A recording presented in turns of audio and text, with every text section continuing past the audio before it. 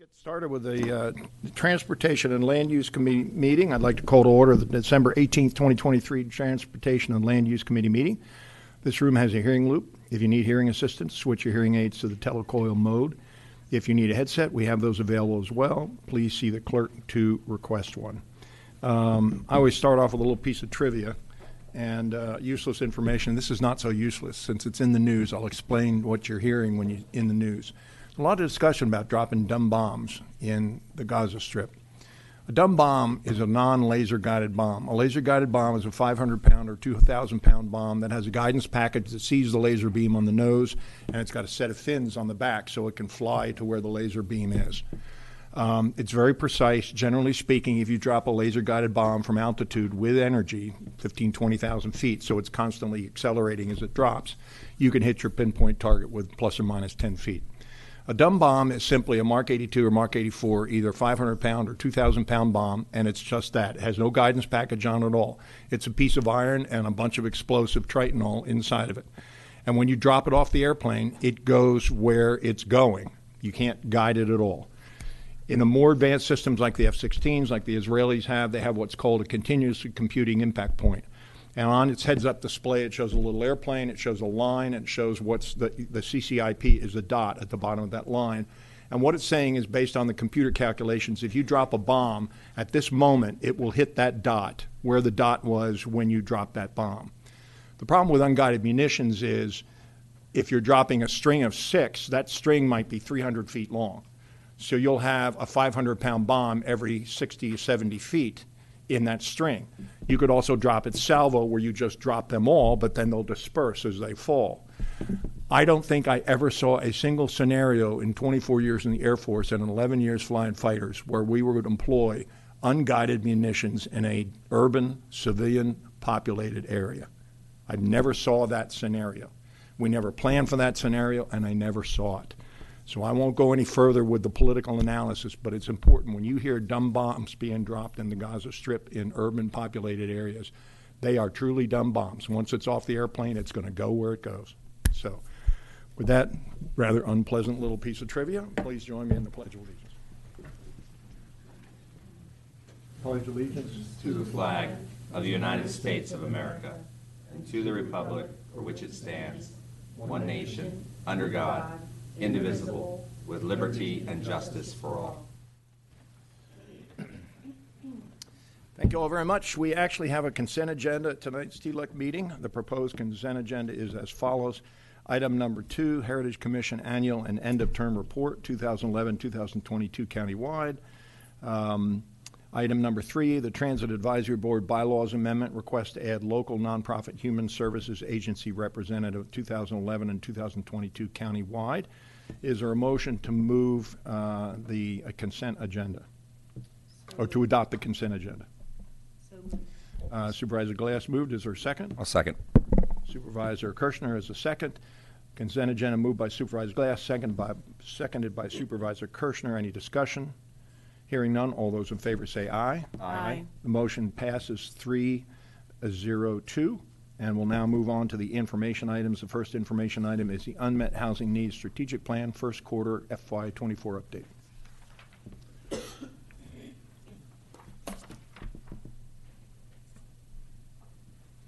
No pressure at all, everyone, but you're standing between me and a hamburger.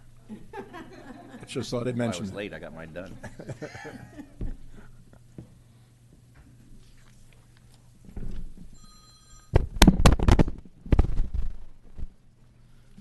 Good Yes, evening, sir. Good Chair evening. Turner, members of the board. I'm John Hall, Director for the Department of Housing and Community Development.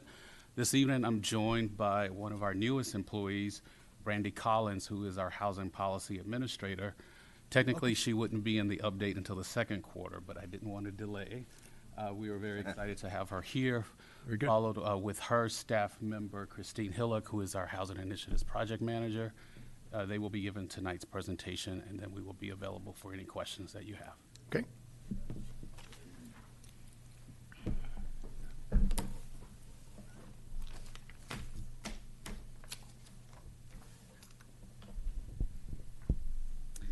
Thank you, Mr. Hall. Good evening, Chair Turner and members of the committee.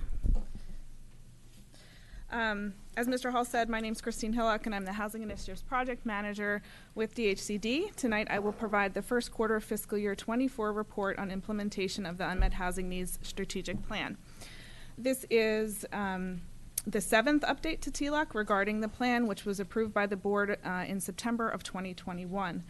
During the past 2 years since adoption of the plan, the board and staff have taken many important steps in plan implementation, and much progress has been made towards achieving the county's attainable housing goals.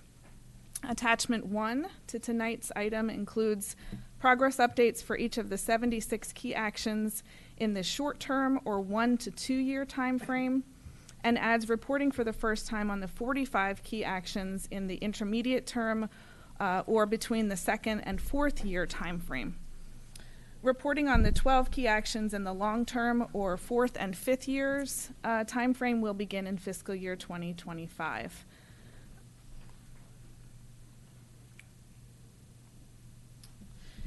The next 3 slides tonight provide a brief summary of significant plan-related actions for the first quarter of fiscal year 2024.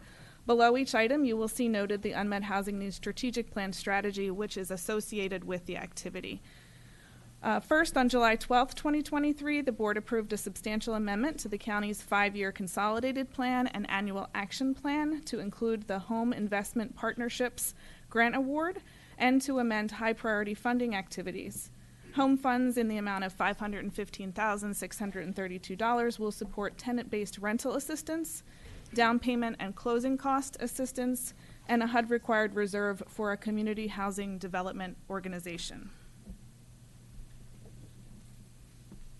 Next, on August 29, 2023, the county issued a request for proposals for the preservation of affordable housing, displacement support, and homeless prevention and diversion services for DHCD and the Department of Family Services. The RFP solicited bidders to manage funds allocated to the county from the American Rescue Plan Act, or ARPA. Then on October 3rd, 2023, due to increases in eviction case filings, the board approved a reallocation of $500,000 from the $1.5 million in ARPA funds allocated in the RFP for program number 3, which is housing preservation for households with eviction filings. Utilizing a separate, smaller, competitive process, this reallocation allowed for a more immediate disbursement of funds to help prevent evictions prior to hypothermia season this winter. Loudoun Cares was selected as the nonprofit partner to administer the immediate eviction prevention funds, and the program opened on November 21st, 2023. The eviction prevention funds and the procurement process for the remainder of the funds is being finalized now, and it is expected that the additional funds will be made available to the community in spring of 2024.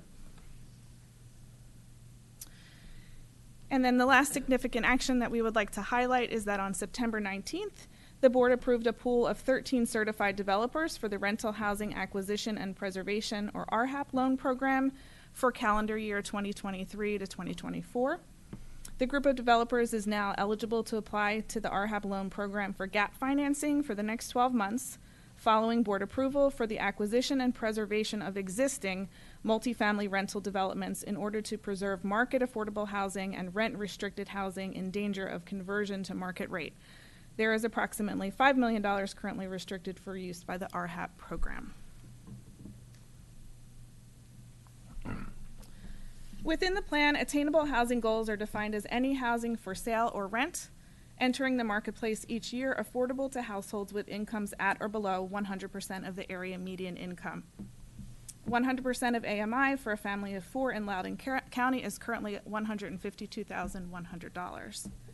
The plan sets a goal that 20%, or approximately 8,200 of forecasted new homes by 2040, as projected based on land use policies in the 2019 Comprehensive Plan, will be attainable housing. In addition, the plan sets a goal to preserve or create access to approximately 7,800 units for a grand total of 16,000 attainable units by 2040. This slide shows the county's attainable housing goals through 2026, as well as the number of new units created and access to units achieved for the first 3 years of the plan. The slides were prepared at the request of the committee in September and show that while the county has not met targets, there were significant increases between 2022 and 2023, and we expect that upward trend to continue in future years.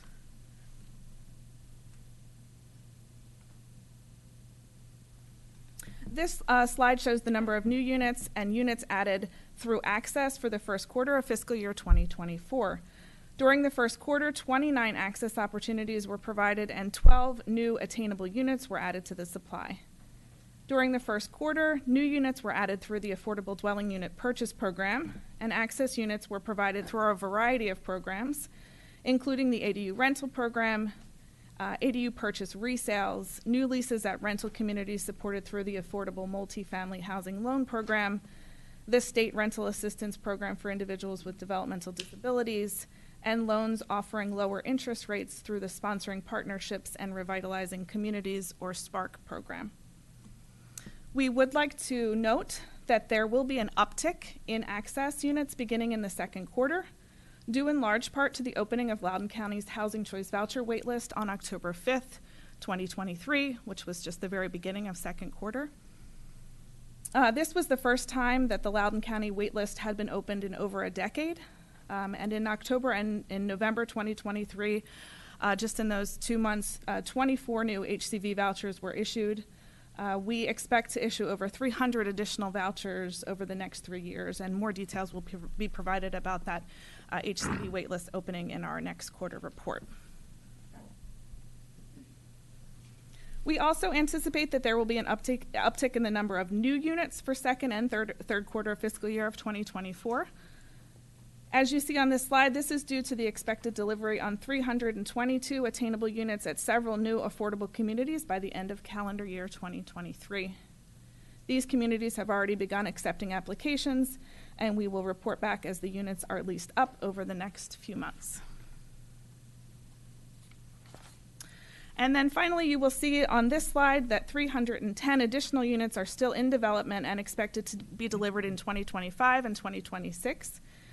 These 3 projects, as well as 2 on the previous slide, were financed in part through the Affordable Multifamily Housing Loan Program, which is funded by the Housing Trust. Applications for 2 new projects, not yet listed on any of tonight's slides, were also received this past October for the fiscal year 2024 cycle for the Affordable Multifamily Housing Loan Program. We expect to fund more projects every cycle, and that will continue to add to the attainable supply and increase our new unit numbers. And with that, we're happy to answer any questions you might have. Questions, colleagues? Going once, Supervisor Glass. Thank you, Chair Turner. Thank you for the presentation. I have a question.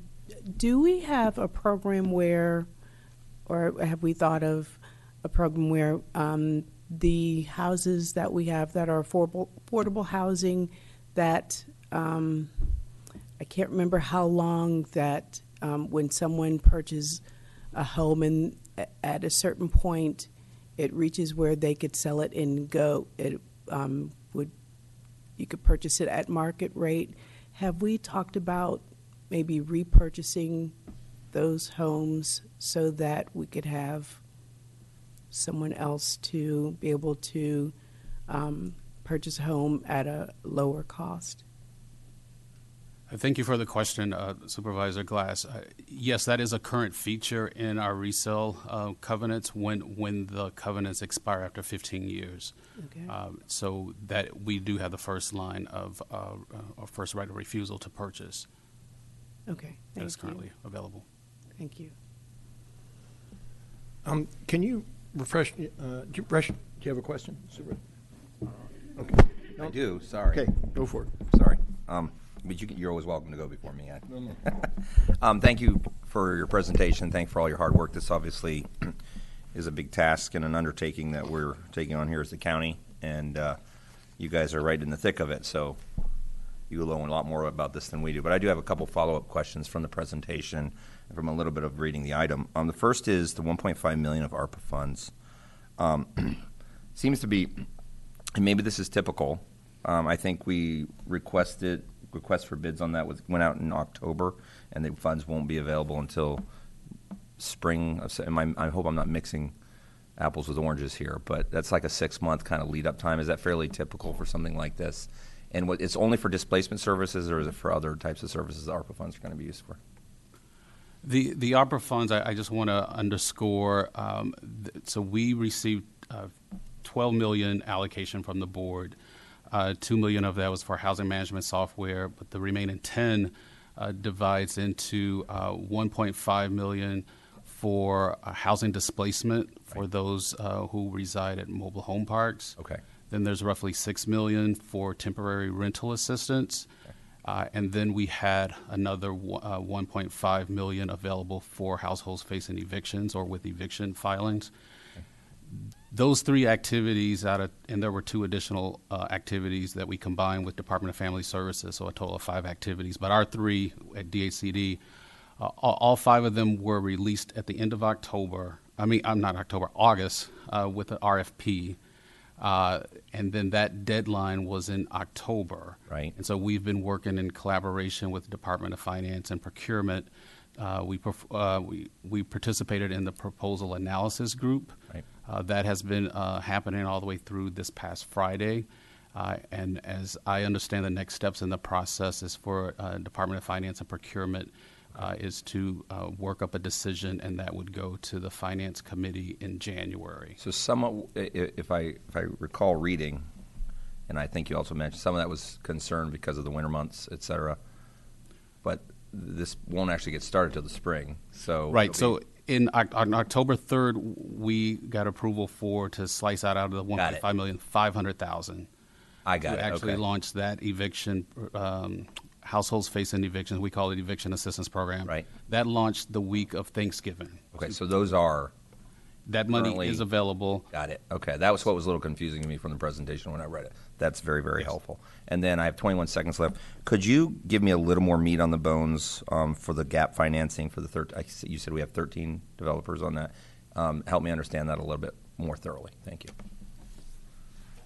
Just how it works. How it works with the certified developers, so they would have first right of refusal for our rental homeownership and acquisition program. It's for existing real estate. Any developers who wanted to refurbish or put units back online, these 13 developers are hopefully looking for deals that would bring them to us. We have currently $5 million allocated in our funding streams to help with that acquisition. For that particular site to be developed. Okay, I'd like to hear a little more offline, but. And can I just add, so there are 2 loan programs. There's the RHAP program, which is the one that Mr. Hall just described, but then there's also our Affordable Multifamily Housing Loan Program. So the RHAP program is for redevelopment of existing properties, and the Affordable Multifamily Housing Loan Program is for new development. Right. And so we had 2 applicants this cycle for the Affordable Multifamily Housing Loan Program. Right. Okay. Thank you. Thank you. Mr. Hall, can you refresh my memory as to when an item makes the chart? Is it when we approve the development deal? Is it when they break ground? Is it when the first rental is rented? In some cases, it depends on the source of funds. With our multifamily loan program, which is where a bulk of a lot of our reporting is happening, it's actually when the certificate of occupancy happens, so when the actual units come online and are available for residents. And so that is on a quarterly basis, so sometimes our data lags. Okay, all right. Is it a fair characterization? I've said this a couple of times. Is it a fair characterization that we're still sort of in the ramp-up phase, that for the first 2 or 3 to 4 even years that we're maturing our programs and beginning to implement the objectives of the Unmet Housing Needs Strategic Plan? So we've got some catch-up to do, but we should accelerate here within the next couple of years once the programs become mature. Is that reasonable? Yes, I believe that's reasonable. We're just at the 2-year mark of actually having the Unmet Housing Needs Strategic Plan, and we're only about 15 months into the department being formalized and launching. And we staffed up, as you can tell, with Ms. Collins present, so we are now fully at staffing levels. Okay. Any other questions? Yes. Yep. Supervisor Glass. Thank you again. So the programs that we have when we talk about the multifamily housing, and I know that there are people that like to live in Loudoun County. Is there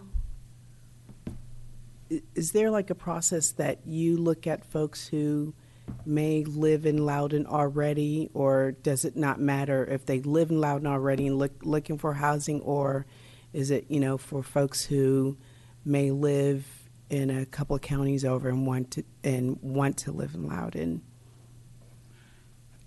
Well, we administer several programs. So one program is our Housing Choice Voucher program, and the administrative plan, which dictates our policy on how we choose, we do have a preference for those who live in the county and work in the county, and then it kind of cascades down to working elsewhere in the state and then nationally.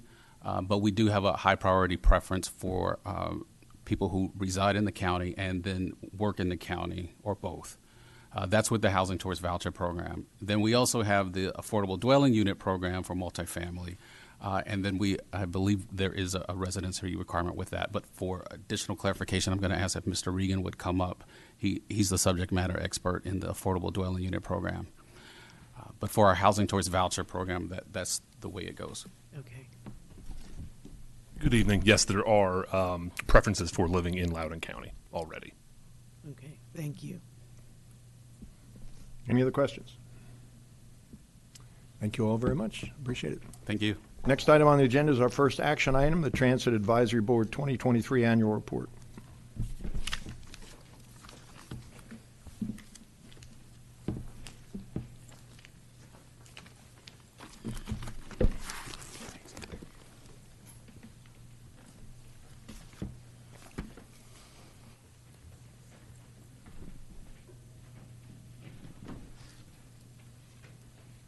Good evening, Chair Turner, members of the committee. Thank you for the opportunity for us to present this evening. I will not be presenting, so you'll likely be short and sweet. But I would like to say that the transit programs, the transit and commuter services, recently came over to DGS, and we are delighted by the opportunity to work with them and to improve our commuter services and our transit services to the community. And the Transit Advisory Board is an integral part to that. So I've already been exposed to their extraordinary knowledge base and their commitment to commuter and transit services in the county. So with me tonight is Sarah Kleckner, who is the liaison to the TAB, and certainly the chair of the TAB, Mr. Let's see if I can get it right, Ram. Venkatacham. Venkatachlam. Venkatachlam. Yeah. I'm not. Did I say that right? again. Ron? Venkatachlam? I was close. So what we'd like to do is, if at all possible, there are several board members of the TAB. If we could just recognize them, stand maybe, or raise your hand. Yeah, we have here fellow board members, Vlad, representing Algonquian District, and Evelyn, and Ray Delfish, Leesburg District, and Susie Wilson for the long haul. Thank you all for your service. We appreciate it. And pending your concurrence, I would like to turn it over to the Yep. chair to present the. Ram, you're on. I can't see it. It's red on the side. It's on. You got to bend over and see it. There you go. All right. I'm Ram Venkatashlam, Chairman for the Transit Advisory Board, and I would like to open up thanking my fellow colleagues on the Transit Board, county staff here, and Board of Supervisors for the opportunity to serve and contribute the last 7 years on the Transit Board, of which the last 3 years as Chairman. With that, I would like to open up the first annual report that's presented by the Transit Board. And I believe in your packet, the first 2 pages is a summary from DTCI staff. Sarah Kleckner provided a good summary, end-to-end of the TAB's purview. And the next 4 pages is our actual annual report. I would say it's more a roll-up of our efforts since COVID, fall of 2020, to be precise. And As the summary indicates, I would like to share some of the highlights from the staff report from pages 1 and 2, some highlights, and then happy to answer any questions that you may have for us.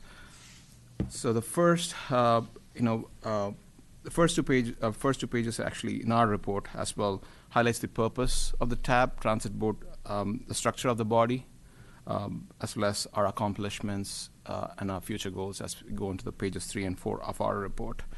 And the key highlights, as staff indicated, is the transportation synergy,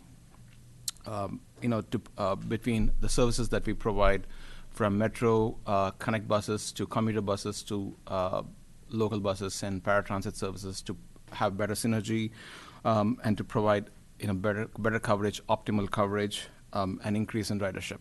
And we did. I did notice that there was from I think 2024, there's going to be more emphasis on local bus services. That alert went out today, so which is a good step in the direction, I believe, in terms of transportation synergy that we have highlighted in item 1. And in the same section, the subsection, we recommended adding a bus service to Dulles International Airport to support both travelers who go to the airport as well as people who work in the airport. And this is in no way competition to the Silver Line, but as a complementary service. That's one of the recommendations from us. And in the same section, item B, if you will say, is add a bus service along Route 7 going into McLean, Tyson's Metro Rail stations, so it alleviates traffic along the Fairfax County lines. So it'll be a helpful addition there. And I think this would be much felt in the Algonquian and Sterling districts. And the second item that we recommend is connectivity to have parks, wineries, and breweries that we have in Loudoun County. If you search in Google the best things to do in Washington, D.C., of course, D.C. museums, and the next comes Loudoun County breweries and wineries. So I think we can work with our local businesses. This has been in multiple summits, so we can work with our local businesses to gauge interest and come up with creative ways where we can promote tourism and for attractions via mass transit here. And the third thing we recommend is outreach to senior community, senior living in various parts of the county, namely in Algonquian, Ashburn districts, where some of our transit board members have worked with senior communities on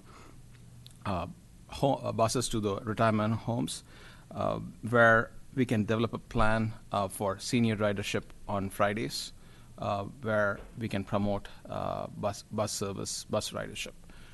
So that's the third recommendation from the board. And the fourth one would be the TAB representation. This is more an administrative task, so where the terms of the board members spill over 3 months to 6 months into the new Board of Supervisors term, so there's continuity in terms of representation, and there's a handshake and as we go forward in the future.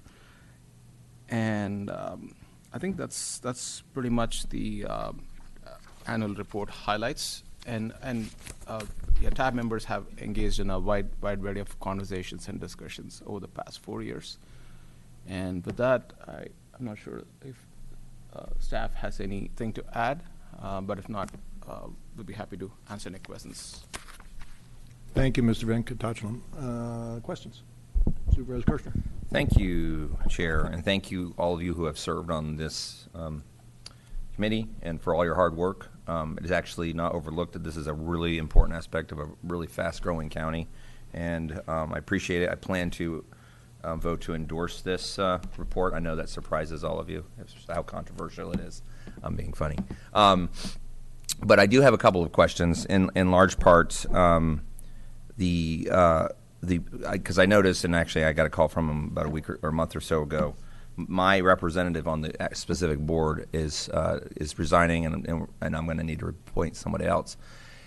and kind of your intricate experience, and I'll open this up to anyone, is there certain qualifications that would be helpful for someone to serve on this board? I mean, maybe some experiences and background and whatnot, and I understand this may not be right along the lines of what we're here to talk about tonight, but that would be helpful in feedback. And then the other thing that you mentioned and brought up, which of course is very important to Western Loudoun, and I would be, you don't have to share it today, but I would be very interested in working and hearing back from the board itself as to how we've been able to work together with some of our wineries and breweries and economic development to provide more public transportation services to the Western Loudoun economy, and how that might actually work. So if that is something it appears that you're going to explore some more, I'd be very interested, and certainly lend my office any support that we can, and bring together some folks within those communities and within those businesses to work on that. But that's kind of my thoughts, comments, and a couple of questions. Sure. If I share my experience, so I used to fly out of Dulles Airport. When I stopped flying out of Dulles Airport, I took the commuter bus to DC for my clients, and that's how I got appointed to the Transit Advisory Board 7 years ago. But having said that, I think we need members on the board, and I'm not seeking reappointment myself, but but we need members who are, who understand the transit network, and it's a multimodal transportation system. It's not just one system takes over the other. So who understand that, we need a fine balance there. We need people who could play that factor. I think that's key, who understand public transportation, how that works. And one thing I have recently, we had this discussion in our transit board, is how efficiently the public transit systems in other countries globally, say Singapore or even Europe. One of our members returned from a recent European trip, how smooth and easy it's to transit from one system to the one country system to the other, public transportation. So that kind of perspective and whatnot would be helpful. Just in general, public transit perspective would be key for this. I would recommend. And to your second question, I think earlier this year there was a summit in Middleburg. I forget. Mayor Littleton had a rural summit. I forget what it was called, but there was a wide range of discussion from Beth Erickson from Loudoun Tourism, and a whole host of stakeholders. So I think we can tap on to some of those networks to provide better connectivity, if you will say, to rural businesses. Supervisor Glass. Thank you, Chair Turner. Thank you for the presentation. I have a question. So when is the next review that you'll have to, when you're talking about expanding the bus stops and where they'll be located? I actually have a couple of neighborhoods who have asked that we expanded on the weekends, Wingler House, because they do have buses, but it's just during the week. So on the weekends, they're looking to go to the Giant or looking to go to the Metro during that time, and they don't have access to that. Thank you for the question, and I'll go ahead and answer and let Ernie chime in if he wants to add additional content. So currently we are looking at strategic plans for the transit services, as well as we recently did a study to look at the system overall.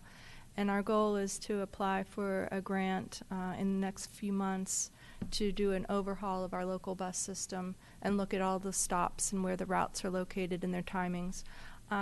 The request for additional weekend service and longer hours has been a thing that we've continued to hear from the public, and that's certainly something that we want to incorporate as our budget allows.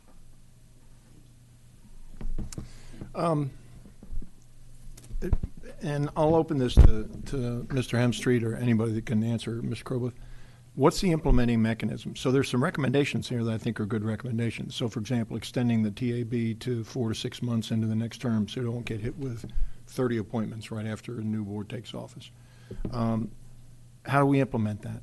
When we go to the full board and accept the report, do I make a motion recommending that the tab move to 4 to 6 months on its cycle? How would we do that? Yes, I think the mechanism would be for the board to formally change the terms for the tab so that they're not concurrent with the Board of Supervisors terms. So you have the authority to do that.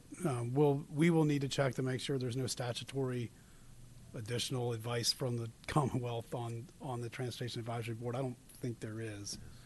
So as long as there's not, then you would have the authority to modify the terms. Okay. And then the other one I was thinking of is the additional routes. So if we want to propose additional routes in accord with the recommendations, so routes out to the wineries or routes out to the senior centers, would we go through DTCI and ask them if we can do that? If we have the resources to do that, how would we implement that? So, So transit is within the Department of General Services. Oh, okay. So All right. we traditionally come to you with a transit summit or either that or a special portion of a meeting to discuss with the board proposed routes for the next year in our analysis. So we'll need to schedule that with Chair Randall for the incoming board. You want it in a May timeframe or May, June is typical, but yes, sir. It's the typical is the spring time frame, and we when transit came over to General Services, we commissioned really a system-wide assessment and study of what was happening and how could we optimize that based on our current trends, riderships, and existing infrastructure. That study is near completion, and we would like, as part of some sort of summit, or if it needs to come earlier to the board, bring the recommendations of that study by an international transit firm, and then you all can use that as a starting point from that to provide direction. Good. And then the last thing is, you saw the different kinds of buses. Did we decide on anything? Do we have any idea what we're leaning towards? Are we going to go with the capacitive buses? There was hydrogen, capacitive. There was another one on there. So a lot of that has to do with availability. We have a number of our shouldn't have moved it. We have a number of our comparators that have gone heavy electric with extensive delays, lead times to get them. We just received a low-no grant from FTA to transition our body over chassis buses into CNG as a transition point. That brings to the conversation enormous air quality benefit and ridership benefit. The riders on CNGs, it's a silent, basically a silent vehicle. So that's an interim step for us, and we're looking at transitioning to what they call a low floor system, the Gilligs, as opposed to a lot of our current buses, which are aging. Also CNG until we can move into a more of an electric EV type. We do have 2 electric buses that have been ordered and should be here this summer. We hope. They've changed the delivery date 4 times since we purchased them, and but we're getting the chargers in place for those 2 buses and the existing 2 CNG Gillig low floors that we have now, and we're piloting those to make sure that they fit and operate properly within our system. Okay. Any other questions? I'll just close on a quick note. Use the chair's prerogative here. I was out in Phoenix in early November, and my daughter and I took a Waymo. It's freaked us out. I mean, you stand at the corner, and this driverless car pulls up right in front of you. And you get in the car, and it knows where you're going. And I can't remember what we did to get it to go. We said, okay. And the car just started driving in downtown Phoenix. And, I mean, red lights, green lights, left turn lanes, right turn lanes, cars passing on the left and the right, and this completely empty car is just driving along the highway. It was great. It was an experience, but they're coming. I mean, they're really coming. It was pretty interesting. So thank you all very much. I appreciate it. We're going to take a very short break while we get the system set up. We have to bring some people from Vionair in to remotely, so we're going to make sure that we've got that all set up. So let's take a 10-minute break real quick. Chair Turner, Yeah. I believe we need a motion to, Oh, yes, we do. Absolutely, we do. Yeah. Thank you. I move that the Transportation and Land Use Committee recommend that the Board of Supervisors endorse the 2023 Transit Authority Board Annual Report, included as Attachment 1 to the December 18th, 2023 Transportation and Land Use Action item. Second. With one minor exception, it's not Transit Authority, it's Transit Advisory Board, but Oh, take sorry. that as a quick amendment. Yeah. Moved and Read through seconded. Any discussion on the motion? Hearing none, all those in favor say aye. Aye. Any opposed? That motion will pass 302. Now we will take a short 10-minute break. Thank you very much.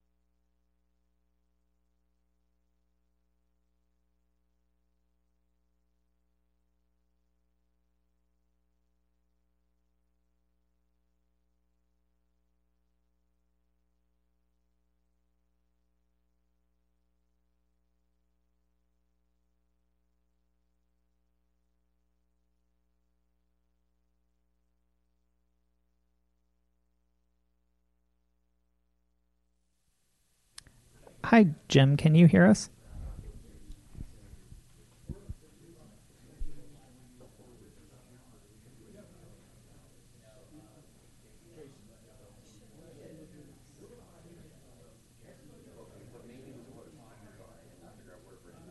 Can you hear me now? Yes, we can hear you now. Okay.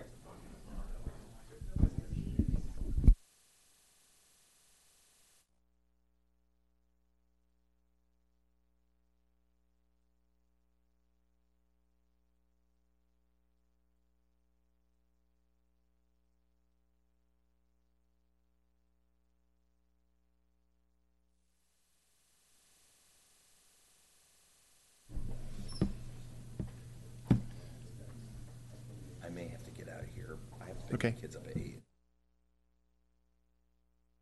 We are back in session, and the next item is update on the FAA community process to mitigate aircraft noise, and you guys are on.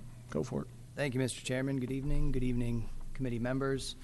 For the record, again, I'm Josh Peters with the Department of Planning and Zoning, joined by Daniel Galindo, our department director. Also joined by the webcast by Jim Allardyce, who is representing Vian Air. So no PowerPoint this evening, just a very brief update and request for a motion. So I'm going to start with a little bit of background just to kind of set the stage for the update. This item being a continuation of our series on efforts to engage with the Federal Aviation Administration regarding noise concerns in the vicinity of Dulles International Airport. As the committee will recall, this effort began earlier this year at the board's direction when adopting updates to the Airport Impact Overlay District. So tonight's presentation will offer a very brief background, an update, and then staff's recommended next steps. So our most recent update to this committee was on September 20th, at which time staff presented and the committee endorsed an approach for forming a community work group in an area immediately west of Dulles Airport. After receiving this committee's endorsement on that work group concept, staff then presented the idea to the full board on October 3rd, where the board also endorsed this approach while expanding the membership from 9 members to 10 members. Since that time, staff has worked with Vian Air to plan a series of meetings for the community work group that would begin next month in January of 2024. However, during this reporting period, Vian Air staff communicated by phone with the FAA Eastern Region Administrator, and the Eastern Region Administrator provided some parameters for how the county would need to proceed if proposing any operational changes within FAA jurisdiction. These communications mark the first substantive instruction the county has received from the FAA in this effort, and it signals the beginning of what we expect is an ongoing discussion. These parameters include the use of a roundtable process, which is a defined process, but which could take a range of formats, durations, etc. The bottom line is that this instruction provides an idea of what needs to occur, but not a full definition. So finding clarity on this point is something we're relying on Vian Air to continue fleshing out through additional discussion with the administrator. And depending on those conversations, staff will likely need to gather information on how this changes the scope and cost of the process we've envisioned thus far. So as for how to move forward, staff is recommending that we pause both the community work group meetings that were scheduled for January and these regular updates to allow time for the county and Vian Air staff to clarify the process expectations of the FAA, with the expectation that we do report back during the second quarter of 2024. And so with that, ready to take any questions on what I just covered. And again, Jim Allardyce is on the phone to help talk through what the FAA regional administrator said to him on the phone. Okay, thank you very much. Yes, sir. Do we want to go straight to Mr. Allardyce, just kind of explain that process? We certainly can. If we could, Jim, would you mind?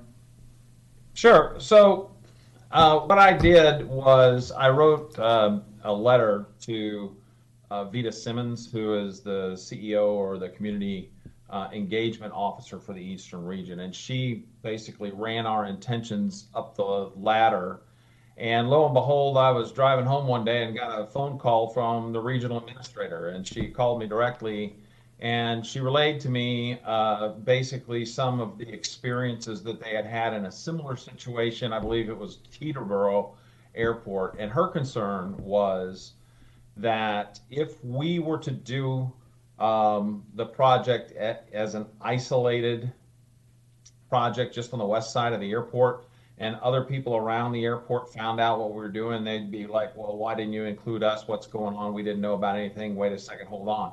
And she said it caused them a whole bunch of angst over at the Teterboro area. And so she did not want to have a repeat of that. And so she said, well, let's have what we really need to do is have a round table or all of the communities surrounding the airport involved. And she gave some kind of general thoughts and parameters. Pretty much she said what would be the communities that would need to be involved would be the communities that may be affected by aircraft noise for aircraft flying at or below 3,000 feet above the ground.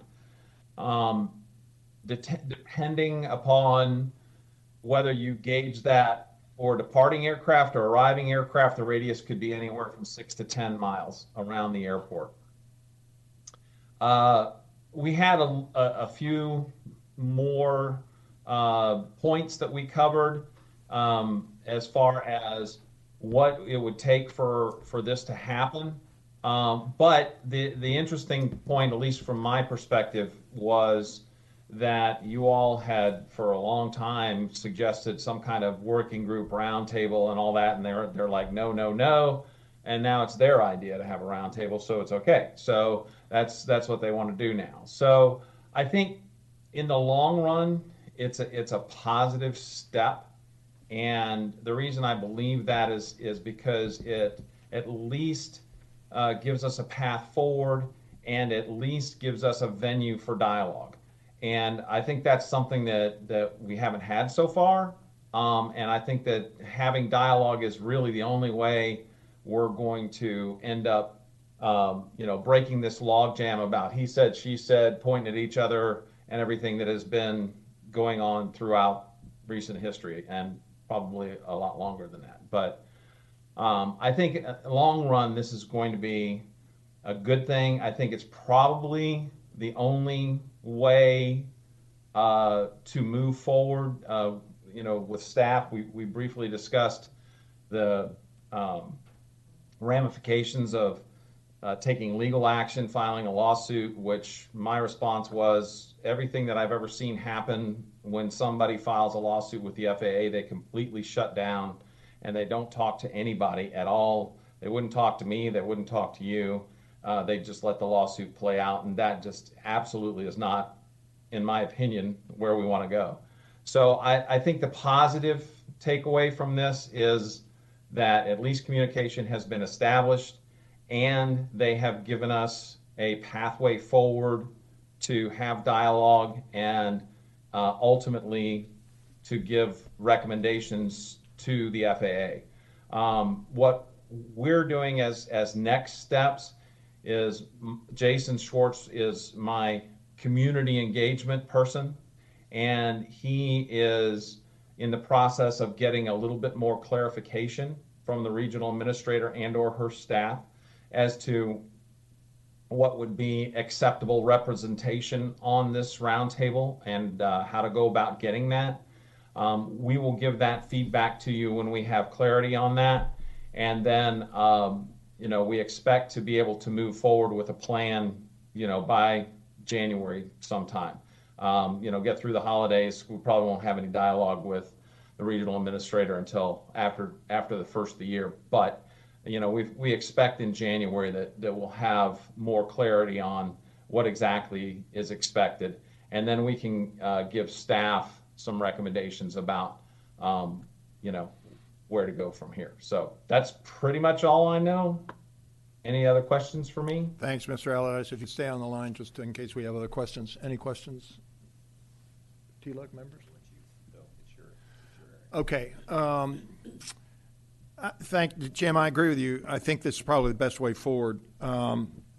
However, based on just my limited research into community roundtables, FAA community roundtables, and the fact that we're focused just on the departure procedures off runway 30 and a community roundtable opens it up to 360 degrees and 6 to 10 miles out, I can only imagine the community involvement discussion that's going to evolve around, well, if you change runway 30, how's that going to affect me? Trying to get unanimity or even a majority consensus just seems to me to be very hard to do.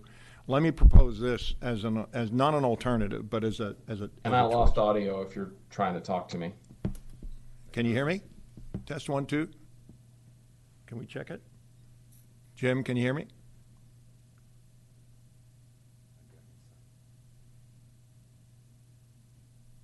Jim, you on? Okay. Yes, I can hear you now. Okay, great. So let me propose this as a course of action. I agree with the draft motions. I agree with your recommendations, Jim, that we go forward with the forming the community roundtable. The emphasis has to always be departure procedures off runway 30. And so we're going to have to really discipline ourselves and all the members of the community roundtable, because we're going to start hearing things like, well, you know, I'm in Sterling and they take off, they land over Sterling all the time. How can you change that? We just got to resist that temptation. I don't know if we successfully can, but we got to stay focused on the departure procedures off runway 30. I put an email in today to the chief pilot of United Airlines. United is the biggest carrier at Dulles Airport. What I want to talk to her about is if we could somehow get United to say to the FAA and to MWA, look, this is not that big a deal. Our carriers would be willing to test pilot for a month or two a revised departure procedure. We'll help the community work on it and MWA work on it. And maybe we can get a departure procedure that's very benign, that the pilots can fly, that's pretty easy to do, and then fold that into the community roundtable process so that there's something narrowly focused and substantive that the community roundtable can stay focused on that will tend to cause us not to get so diffused that we lose sight and we're here 8 years from now without having accomplished anything. Does that sound remotely viable to you, Jim? Yeah, I think one of the things that we discussed was if you get the lead carrier involved and the influence that the lead carrier has over the FAA, I think that's a good thing, trying to get everybody rowing in the same direction. I do think that inherent in the roundtable process with other communities involved, there may be other interests put forward. Certainly, Vianair has been hired to work for you all. Should other communities want other things addressed, it would be up to them to get their own technical experts. Whether they hire us or not, we don't know. But as far as the focus for west of airport and runway 30 departures, we're all about that. So I think the contacting United to get them involved in, hey, what can you all do to help us out? It is not a bad thing. Okay. And we'll see what their response is. It'll be interesting to see what they say. Jim, in your experience, what has been the action result of community roundtables? Does a community roundtable at some point take a vote and the majority says do this and the FAA does it? Do they come to some sort of consensus with the FAA of what the best action to take is and come up with an action plan? What's the implementer from that process? So the most relevant experience that we have with that is DCA Roundtable, the community working group over there. And our experience with that, we would expect would be similar to what you all should expect. And that is other communities may be involved, but the recommendations that we would put forth would only affect residents west of the airport. So all of the efforts that we have expended so far and the communities that we've identified in the HOAs and so forth is not wasted. I think that will still be the subcommittee, if you will, that we would work with going forward to try to come up with these ultimate recommendations that we would put forward.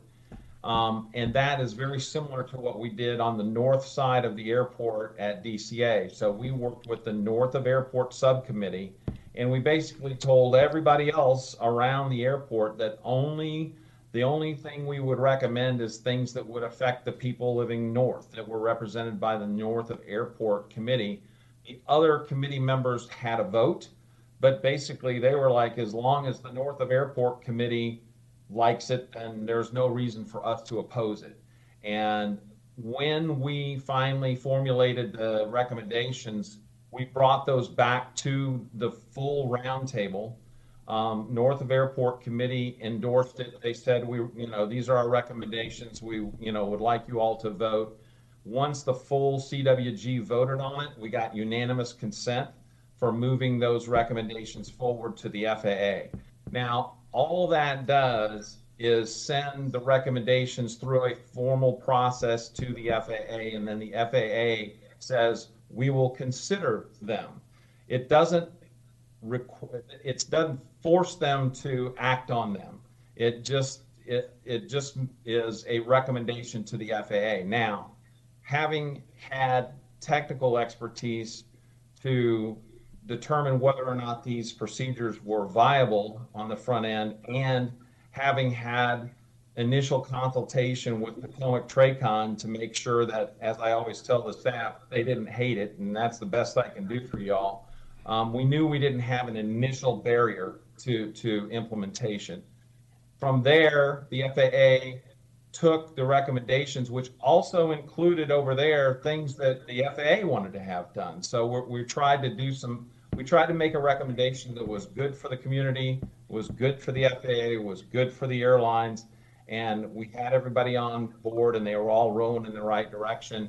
And then ultimately they agreed to implement our recommendation with some minor modifications that they had to do for criteria and or waivers or whatever to make it work over there, because they got to stay along the river and it's weedy windy and it's a whole thing over there. But ultimately they agreed to implement those approaches, and there was 2 stars and several approaches that were affected, 4 approaches that were affected by the recommendations. And as of right now, the planned implementation is May.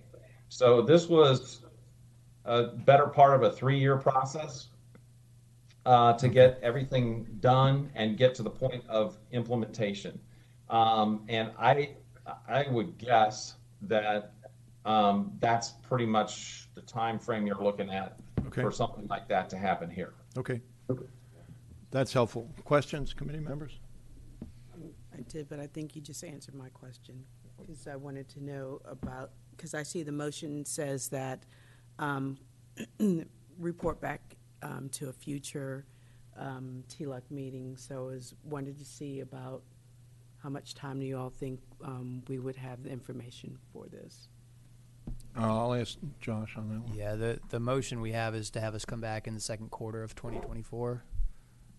This gives them time to figure things out with the FAA, and then give us time to put some time and cost to it and come back to you with more information. Okay.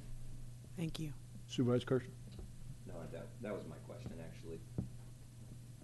There we go. That was actually my question. I would assume when it comes back, the scope of this roundtable, you guys would make a recommendation as to what our suggested scope would be going forward, recommending to the FAA, correct? Yes, sir. We do intend to come back with a recommendation from staff on how to proceed. In terms of the scope of who the round table folks would be in the, I guess, what would this be, the West? What are we? Yeah. Yes. Okay. Yes. All of that information. So who's to be involved, what the process would look like, the format for those meetings, the cost of it. Okay. All right. And my understanding of this most recent that occurred, and this was at Reagan National, is that what I understood? The example that was given? Yes. And that's in process now. You said it took 3 years to do that, to go through that round table process. Is that correct? Yes, from the time that we started the project, it was about a 2-year project, and then for the FAA, from the time we about the time we recommended to the FAA, it was probably 18 to 24 months from the time they first initially received the recommendation until it actually got published. And the procedures got pushed back a couple of times, which is not uncommon. But I think that's a reasonable time frame to expect. But they've approved the process, and they are in process of you said spring of 2024. Yes, sir. Right now, it's on the FAA website for implementation in May. Yes. And the scope of their project versus the scope of what we're looking at doing, are they similar in nature? Yeah, they're similar. Your scope is more limited than theirs. Theirs included us looking at arrivals, departures, approaches, the whole 9 yards, where we're primarily focused on westbound departures here. So your scope is somewhat smaller. Okay, so maybe that would help us move it along a bit. Okay, thank you. Not necessarily, because whether you're doing one procedure or 20, it doesn't really take. It doesn't really reduce the time that it takes for them to implement a procedure. Other questions? I was going to ask the same question. I heard STARS in there. That's a standard terminal arrival route. It's a standard instrument departure if you're leaving. It's a standard terminal arrival route if you're coming in. And I can see where one would affect another, theoretically. But then they don't have a situation, I don't think, at DCA, at Reagan, where they're using a principal western runway, not even an east-west runway, a principal western runway for the vast majority of their departures. And then right off the end of that runway, you've got a floodplain and power lines that are never going to be built on for at least 1.5 miles. So that's a fairly unique situation. So hopefully, even though we're doing the community roundtable process, to your point, Jim, I think we can narrow it down and neck it down somewhat to keep us focused on the specific unique attributes of runway 30. I hope. I mean, this has all the hallmarks around the edges of FAA death by 1,000 cuts. So I'm hoping we can, we'll buy into the template for the process, but let's keep the focus of what we're in this framework narrow as possible. So any other questions or thoughts? All right, I'll make the motion. I move the Transportation Land Use Committee direct staff to gather additional information regarding process, schedule, fiscal, and staffing resources needed to establish and support a Dulles International Airport Community Roundtable process pursuant to Federal Aviation Administration standards, and report back to a future Transportation and Land Use Committee meeting. I further move that staff suspend the community work groups that were scheduled to convene in January 2024 until directed by the Transportation and Land Use Committee or the Board of Supervisors to resume. Second by Supervisor Kirschner. Any other discussion on the motion? Hearing none, all in favor, please say aye. Aye. That motion will pass 302. Before everybody leaves, without objection, I'd like to take us into a committee of the whole for just a brief few minutes. Okay? So feel free to chime in if you have questions of staff. And Mr. Galindo, if I can ask you to stay. Mr. Peters, you do not need to stay. If you'd like to, we'd love to have you. Mr. Crowith and Mr. Hemstreet, if you could stay, I'd appreciate it. I want to talk about the DPC work plan and make sure that I've scoped out what I think is coming up on your plate fairly urgently and fairly quickly. The way I see it, we got basically 4 pots that are going to happen fairly urgently. We have promised the rural community that we're going to do a rural CPAM ZOAM. Everybody in the community, I think everybody involved, would like to mirror the end of game ZOR process that we had, where we had stakeholders and staff and some board representation sitting around the table and banging through these issues. I think that's probably the most expeditious way, but I'm wide open to suggestions. I just know that was very popularly received. I know that I've heard from the ZOC committee chair, Mr. Capretti, that he would like ZOC to oversee that process and make it a subject matter expert task force within ZOC. But that's not locked in anything like concrete. That's just a suggestion. But the 4 items that I see are the rural CPAM ZOAM, and the rural community is chomping at the bit to get working on that. The data center CPAM and ZOAM, and I will just say that has become, I think, more urgent and more complex. Let's say it that way. Since the ZOR process, literally within the time frame of probably August until now, the Western 500 kV power line just popped up out of nowhere, and PJM has just approved it as their submission. And that was in 3 months. The power constraints on the Loudoun County data center community are far, far, far more compelling than I thought they were 3 months ago. And so that whole data center CPAM ZOAM discussion is going to have an integrated power discussion as part of that. And that's urgent because we have a lot of by right data centers that are developing over which we have no oversight. So that may end up falling into a two-phase process. How does the board gain oversight into all data center construction in Loudoun County in the immediate term? And then larger, what is the larger CPAM ZOAM long-term management process we want to go through for that? So we have the rural, we have the CPAM ZOAM combination for the data centers. We have the consultant that we have approved to hire to do an inventory and audit of land application processes. We've gotten quite a bit of input. I just forwarded the white paper from NVBIA to both of you gentlemen. And they had, Rachel and I and Supervisor-elect Tacroni spent 2 hours with the NVBIA community. They have some really interesting ideas. They were clearly, it was a pro viewpoint. But we need to figure out that process and how we're going to do that. It may involve DPZ, but it may not. And then the last one is I suspect we're going to have some quick fixes we're going to need to do in the form of ZOAMs to obvious things that need to be tweaked in the ZOR process that we just approved that are probably going to pop up. So those are 4 separate big buckets. And within the work plan, I would like to see if there's some way we can work those concurrently through a division of labor without driving staff out of their minds. That we may not be able to do that. We may have to do it sequentially. I wouldn't even begin to know what that priority is for a sequential effort. And we may have to hire a whole bunch of outside consultants. It's just, I want to make sure that we all agree on that scope that I just described as to what we've got coming up in the next 6 months. And I'll open at the floor to anybody who wants to respond. I completely agree with your first 2 points about the rural zone and data center. Those would be our first 2 priorities when we're coming to you in January. We will be proposing a 1, if not more, ZOR fix, ZOAMs for lack of a better term, that more than likely will propose date certain that if anything that's found up until this point gets put into that bucket, and then we can just move forward with it so that there's not a lot of horse trading going back and forth and delaying things further. The land use decision study is definitely something that we're happy to take part in to the extent that the board desires. I don't know that as of right now is anticipating putting that into the work plan, but that can be something that we can discuss as we're getting things together.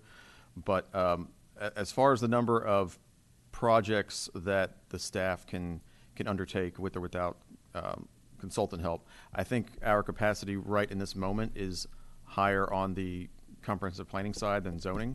The whole zoning staff, other than the few that you saw at the table over and over, have to get used to a whole new ordinance right now. So while they'll be involved with the rural and data center, adding more on top of that is going to be a very difficult lift, at least in the short term. So those are my initial thoughts on throughout there. Good. Any, Mr. Grobler? Thank you, Mr. Chair. I would say that the Department of Planning Zoning Director Galindo and I have been speaking on a regular basis about getting updated contracts in place for the use of consultants. More recently, the board directed to utilize consultants to support the data center ZOAM and standards development and CPAM. So we see that as the future for being able to expand the capabilities, where the staff in DPZ would serve more as a project manager supported by a group of consultants. Currently, the contracts that we have recently expired, and we're at the beginning processes of working with finance and procurement to renew those. We do have the ability to utilize some of the planning contracts that are in the Department of Transportation and Capital Infrastructure, as long as the scope generally fits those contracts were competed against. And so we leverage those. Unfortunately, those contracts are expiring January 31st, but DTCI has those teed up to come to the board, I believe, in January and essentially take effect February 1st. So we have that available to us. But going through our process is typically a 4 to 6 month process. Thank you. Follow up. Yeah. So when you say going through our process, is a 4 to 6 month process? You mean just in terms of getting everything put together, or actually completing the process, getting it ramped up? Putting it together, advertising Got it. it for the minimum amount of time, receiving the proposals, establishing a proposal analysis group. You heard Mr. Hall make reference to that. Yep. That group meets and reviews all the proposals and elevates recommendations to the board for contract awards. Got it. Yeah, and that's As everything goes as smoothly as everything possible. goes perfect. So the one thing I did not hear an answer to in terms of what Chair Turner had mentioned was, especially the first two that you mentioned that are part of the land use process or planning process, can they run concurrently, or will they have to run consecutively, or will one slightly be ahead of the other? How, and is that something you will, when you come back with a work plan next year, you will discuss with us? So they can run concurrently. The data center project will more than likely run a little ahead because of the previous work we've done with the board, and the previous motion was to bring a project plan back within 60 days of ZOR adoption. So that will more than likely come to your first meeting in February. The rural ZOAM and to whatever extent we need to involve CPAM in that will probably be a little bit later, but they can run concurrently once they're both approved and kicked off by the board. When's our the ZOAM fixes that can also run concurrently for sure. I've got a few more meetings set up this week with staff that we're preparing for getting that item together. So I unfortunately, first you were asking me about 3 days from now, I'd have a better answer for you. But when's our next work plan update? Is that?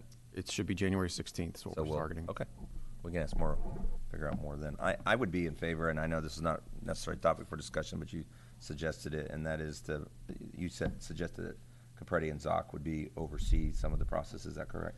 They're a resource. Yeah, a larger resource. I think I would be fine with that. They're a great resource, and so let's not be afraid to use them, but I also don't want to just throw them in there for the sake of throwing them in there. So expeditious is the name of the game. And I just want to emphasize, and this is Mike Turner, this is not T-Luck talking, this is my own personal opinion as a supervisor. I really view now, based on the Western Power Line issue that just popped up in the last 3 months, by right data center development in Loudoun County is significantly problematic at this point. And there is a lot of opportunity for by right data center development right now. So I would really like to see how we can get board oversight and managerial control and rein in by right data center development, not necessarily to stop data center development, but just have visibility of what's going on. So we have some sense of what the power consumption is going to be and how it's going to project. I don't know if that's even possible. I don't know what that mechanism might be. But if I were going to triage, I'd say first, let's get some oversight over data center development. And then second, let's think through strategically how we want data center developed with the CPAM and ZOAM in concert to go forward. But that's just my opinion, again, and we're a committee of the whole, so I'm just throwing that out there. Any other thoughts or comments? Thank you very much, Mr. Lindo. I appreciate it. Thank you for your inputs. Thank you, and we are adjourned. I'm sorry? So should we party? Wait. Last T-Luck of the term. Oh, yes, last term. T-Luck meeting for Last this. T-Luck meeting. This is term. Yes. So you didn't bring any gifts for us? I didn't bring anything. I didn't even think about We're it. all It never coming even back. occurred to me. We're all I'm coming back, already so it doesn't mentally matter. moving on to the next thing on my plate. I want to No thank you, extra milk Supervisor or Turner, for Yeah, the yeah, last yeah. 2 years Thanks, of everybody. It service. was great. See ya. way We're to do. adjourned. Yeah, that's right. You can have a cold bacon cheeseburger over there if you want to celebrate. Thank you all very much. I was reluctant, recalcitrant for not mentioning it, but thank you all for your service over the last 4 years. It's been great. Real quick.